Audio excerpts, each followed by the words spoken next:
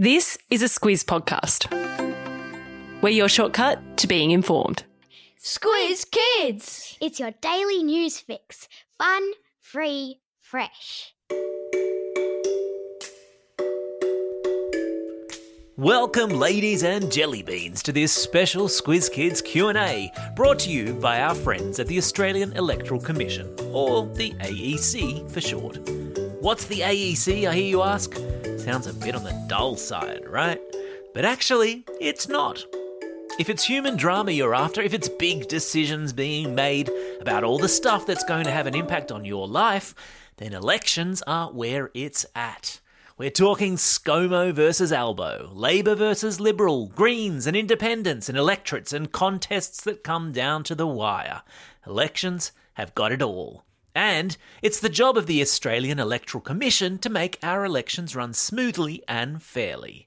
That means everything from setting up the funky little cardboard voting booths to supplying the pencils people use to vote and counting all of the votes at the end of the day. If an election was your weekend footy or netball game, the AEC is like the club administrators, the referees, touch judges and lines people all rolled into one. So, a pretty big job. And even though he's incredibly busy just now, Evan Eakin Smith from the AEC has agreed to join us to explain exactly what an election is and what goes on inside those mysterious cardboard voting booths. Please join me in welcoming Evan to the Squiz Kids hot seat. Thanks, Bryce. It's excellent to be here. Now, Evan, before we jump into questions from the kids themselves, we thought we'd try something new, a bit of a departure from our normal Squiz Kids Q&A format. Because there's so much to know about elections, I'm going to test you on your knowledge of all things election with a fast minute of facts. I'll set the stopwatch for 60 seconds. You answer as many questions as you can in that time. You ready? I'm ready. Okay, here we go. Your time starts now. What's a federal election? It's when we elect people to go to Canberra to work in Parliament House and make decisions on how the country is run. How often do federal elections happen? The government has to call an election at least every 3 years. The political party in power can call an election earlier than 3 years, but no later. What's a political party? Many people who go into politics team up with other politicians who share the same ideas about how the country should be run. Those teams are called political parties. So election day is really like a bunch of teams competing against one another. What's an electorate?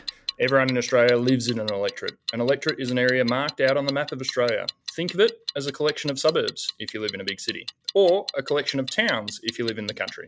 Each electorate can send one candidate to Canberra to represent them. What's a candidate? Someone who wants to be elected to represent a group of his or her fellow Australians in Parliament. What's Parliament? Well, it's a big building in Canberra you see on the TV news every night. It's where our elected representatives go to make decisions on our behalf about how the country is run. And what's with all the sausage sizzles? Who doesn't love a sausage sizzle, Bryce? Evan, time's up. Well done. I feel election smarter already, I have to say. And I feel tired. That was exhausting. Just getting you ready for election day, my friend. If you think this is exhausting, wait till you have to count all those votes. Very good point.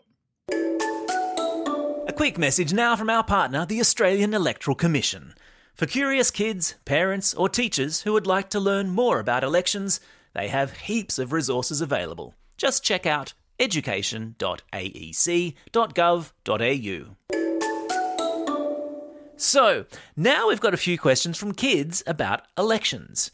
You think you're ready to take the Squiz Kids hot seat and cop some curly ones from our listeners? Sure. Come on, kids, do your worst. Okay, our first question comes from Gus, who is 8 years old and lives in Sydney. And he asks, when my mum and dad go into the school hall to vote, they have to go into a little cardboard booth so no one can see who they vote for, then fold the paper before putting it in the ballot box. Why is it all so secretive?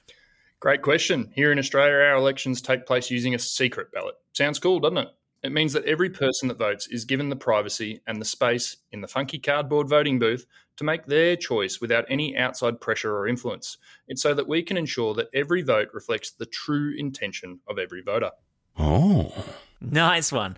I love those funky cardboard voting booths. I always thought they'd make a perfect cubby house.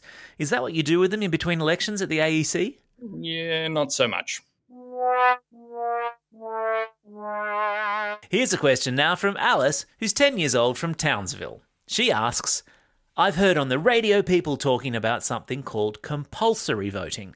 What does that mean and why is it important? Compulsory voting means just what it sounds like. Every Australian over the age of 18 is required by law to cast a vote in an election.